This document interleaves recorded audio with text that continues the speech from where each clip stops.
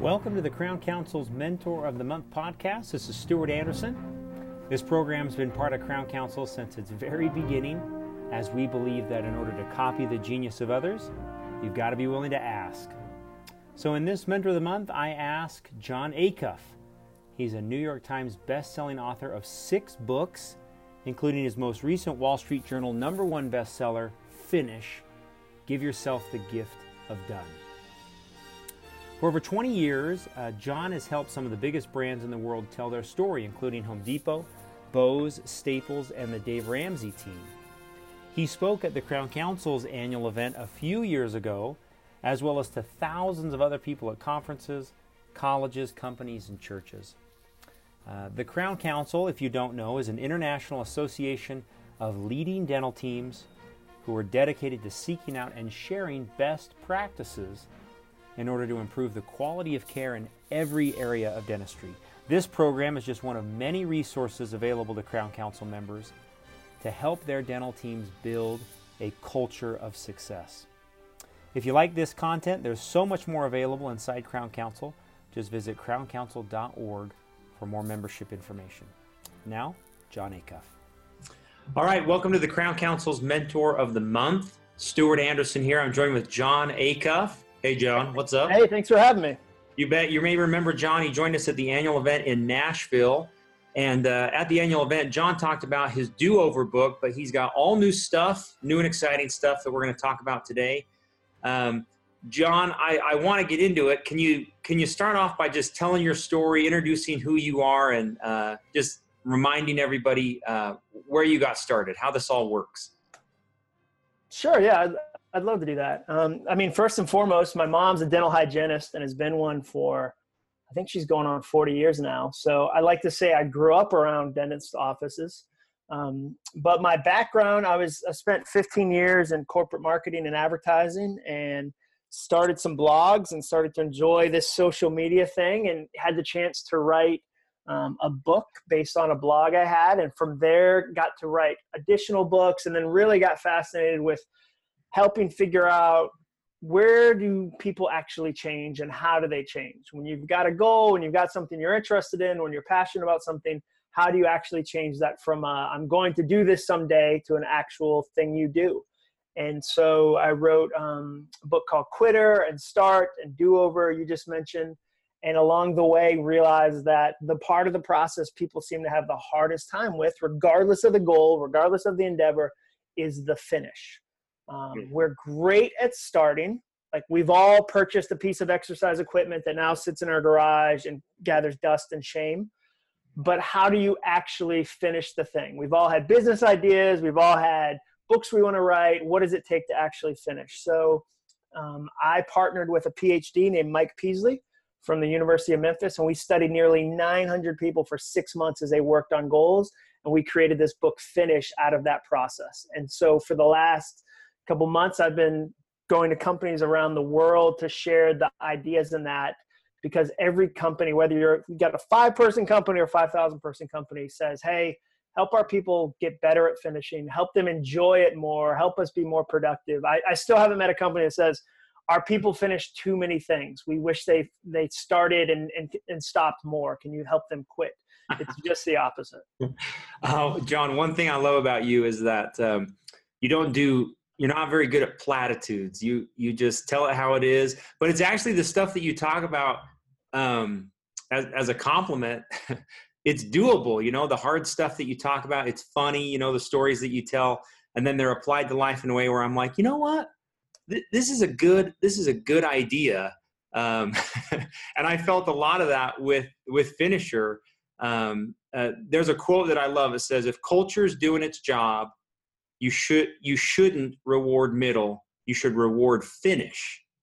And as you know, Crown Council is all about culture, training these offices, training teams, and people join us because they want to improve that culture, be better. So could you talk about perfectionism? Could you share a little bit teach us about perfectionism? Yeah, one of the funny things about perfectionism is we tend to talk about it like it's a character trait in a good way. Yeah. It's kind of, when somebody in a job interview and they go, what's your biggest weakness? And you go, I'm a perfectionist. I tend to work too hard. Like, that's a fake weakness that we kind of share. But what you find when you actually do the research is the person with the messiest office, the person with the messiest car is often a perfectionist. And you go, but aren't they type A? They can be, but if they can't clean it perfectly down to like the toothbrush level, they won't even start. And so they'll have empty coffee cups, and I'll meet perfectionists. Like, another bad sign is they'd rather get a 0 than a C-. And an example of that is I'll meet people that'll say, I'm going to run 5 miles every day, but today I only have time for 3, so I'm just going to do 0. And I'll go, but 3 is way more than 0. And so perfectionism really kind of gets in the way of what we're trying to actually finish. And recognizing, especially with corporate goals and corporate culture, okay, how do we have goals that we're excited about, that are big enough to be exciting, but aren't so perfectionistic we never actually do them? And we have, this is kind of the time of year, we're talking in December, a lot of people don't have New Year's resolutions, they have January resolutions. Right. And by February, they've already forgotten. And so I like to attack perfectionism and say, okay, it's not going to be perfect. It will be practical. Here's what we're going to do. Let's grow it. Like, one of the things that came out of the research was that if you try to lose 10 pounds, like maybe you try to lose 10 pounds and you only lose 8, you don't feel like you got close. You feel like you failed by 2 and you give up. Where if I get you to cut it to 5 pounds, you lose the same 8 pounds. You feel like you won by 3 and you try again. And so what I like to do with the team is to go, okay, let's have those goals, but let's create a lifestyle of improvement, not just we go to a conference, we get really excited, and by the time we get home, we go, what was that thing? Like, I was really excited.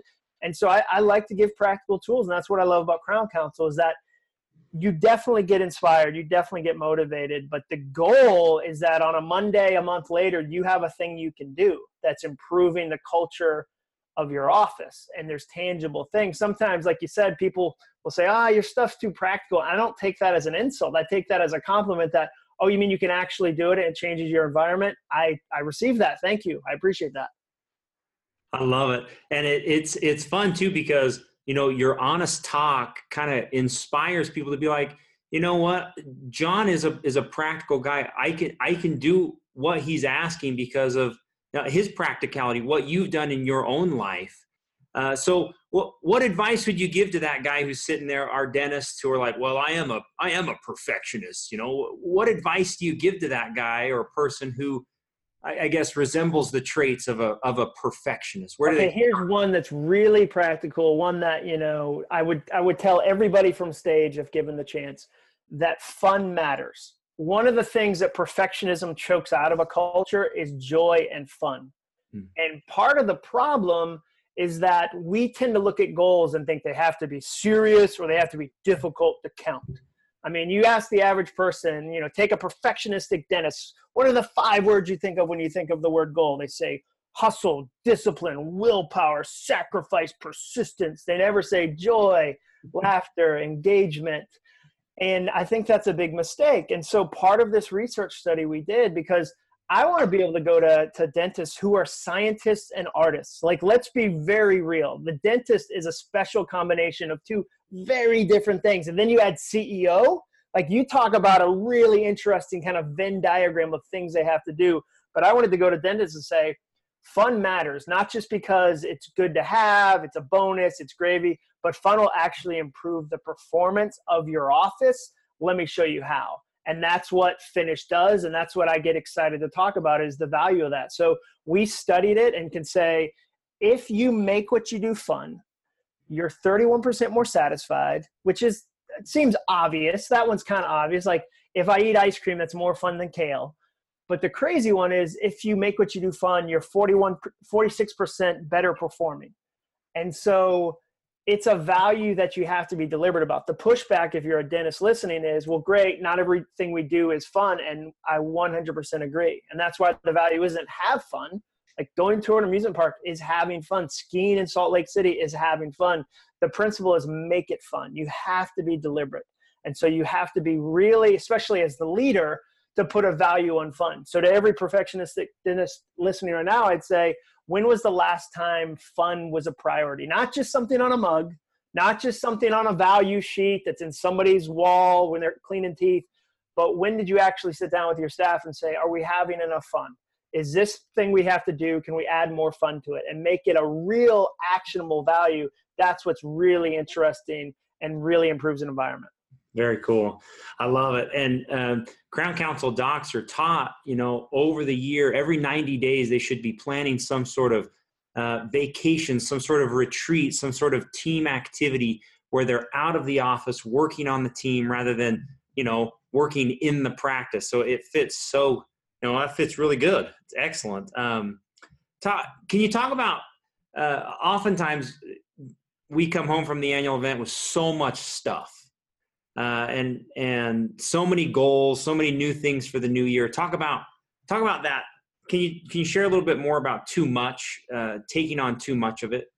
Yeah. So, for me, one of the principles we studied, I would say that one of my favorite things to do is to take things we all believe or things we shout and put on the wall at the CrossFit gym and go, what does that mean? Is it really true? Does it work? Is it helpful? So one of the things that, kind of when we talk about goals is people say, go big or go home. Like, if your goal doesn't scare you, it's not crazy enough. Like, you've got to make it massive. And I wanted to say, okay, well, does that really work? Does trying to do everything really work when you kind of test it? And it turns out it doesn't. What we saw over and over again is that people who made their goals smaller had longer term success, which feels counterintuitive until you realize, okay, when it's small and you actually do it, you can build on it. And that there's actually seasons. I would say every business, whether you're a dentist or a car dealership or an insurance agency, has seasons that you go through. And there's things that we tend to go, okay, I'm going to do 10 things right now, and they're all in first place, versus going, this is the season where we focus on staff development. We don't do it all at once. We focus on this part, and we know these other 9 things will come during the right season. We don't have to do them right now. The temptation is to think we have to do it all right now, and then you end up diluting the results of all of it. So I think part of being a good leader is leaning into the power of restraint. And when I say restraint, I mean you heard 20 amazing things at Crown Council, and you really want to do all of them. Don't do them all at once. Have the restraint to sit your team down and go, here are the 2 things we're going to do. And sometimes you might feel lazy. Like, you might go, I got to inspire them. We've got to have 40. But deep down that, okay, if we win at these 2, it creates space and momentum for us to win at the next 2 and the next 2 and the next 2. And it gives the people that work for you trust. They know, okay, we're not trying to do too much. Like, one of the worst things that happens is when a leader, in an attempt to look confident or excited, announces a crazy goal or a crazy set of 10 goals, and they don't hit any of them, because what happens next time is there's this residue of distrust. The next time you announce a goal, everybody there goes, oh, remember that last crazy goal? Yeah, we didn't do anything with it, and we'd stop talking about it. This is going to be just like this. And it's harder to have buy-in. So I'd much rather you say, we have 10 things we want to do. We're going to finish these 2, and we're going to build on them over time in a smart way so that we get to do them all. We just don't do the New Year's thing, which is, I meet people all the time, and they'll go, I'm going to get into jogging. And I'll go, that's great. And they'll go, yeah, I'm going to do a marathon.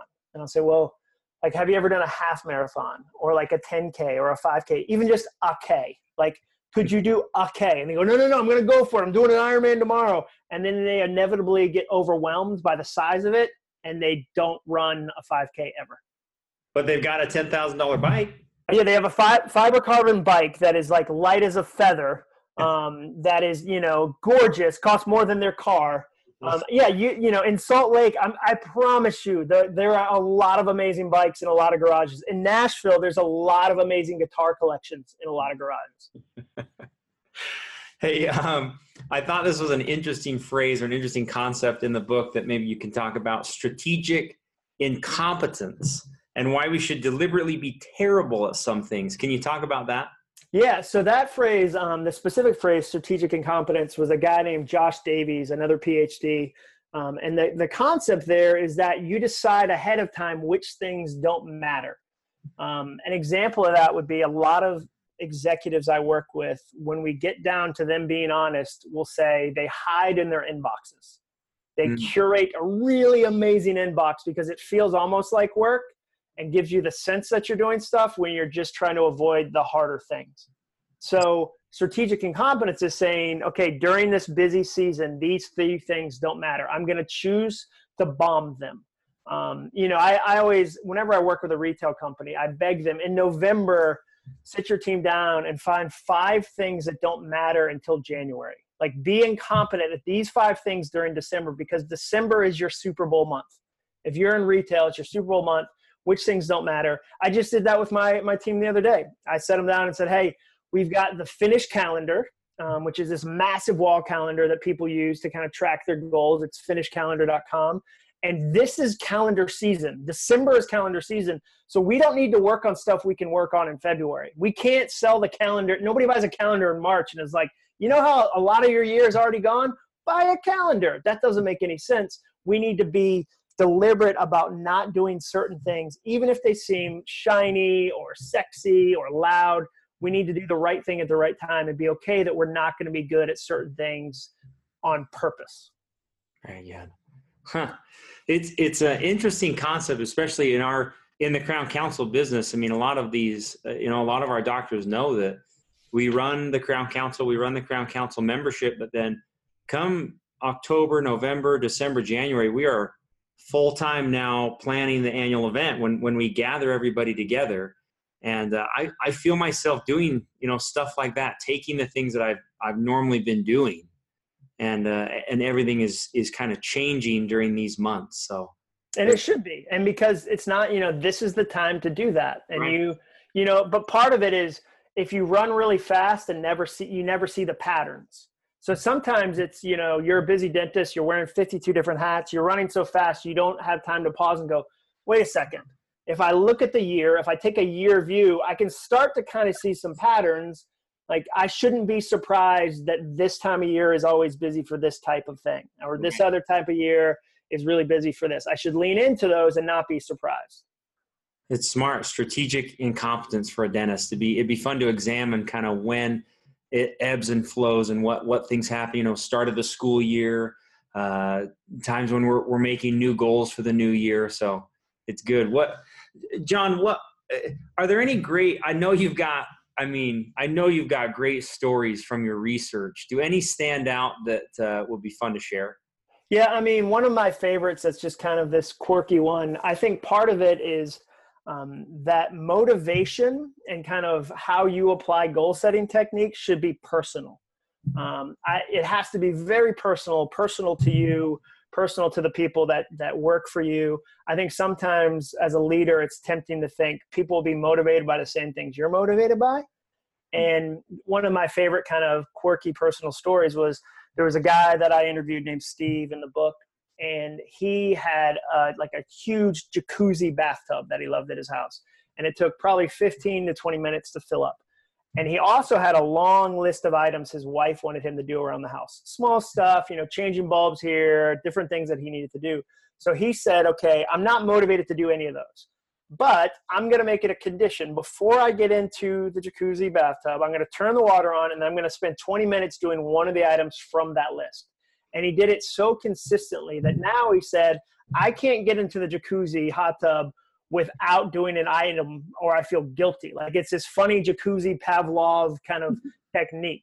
And I use that because I think there's little things you pick up along the way that you go, this might look weird from the outset, but I just crushed my entire list of things my wife wanted me to do.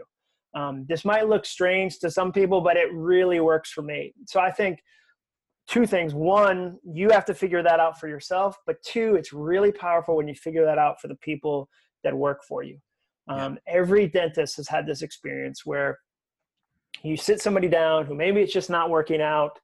There's a couple things that they're just not doing right. And you say, hey, I need you to fix these things. And if you don't, we're going to have a difficult conversation. And if they're not motivated by consequences, it goes right over their head.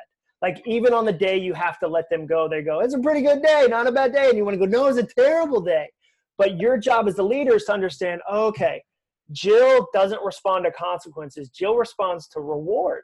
Okay, so what's a small reward system I can help her figure out that's personally matched to who she is, so that her improvements happen strategically and over time, and she becomes the kind of employee I know she can be.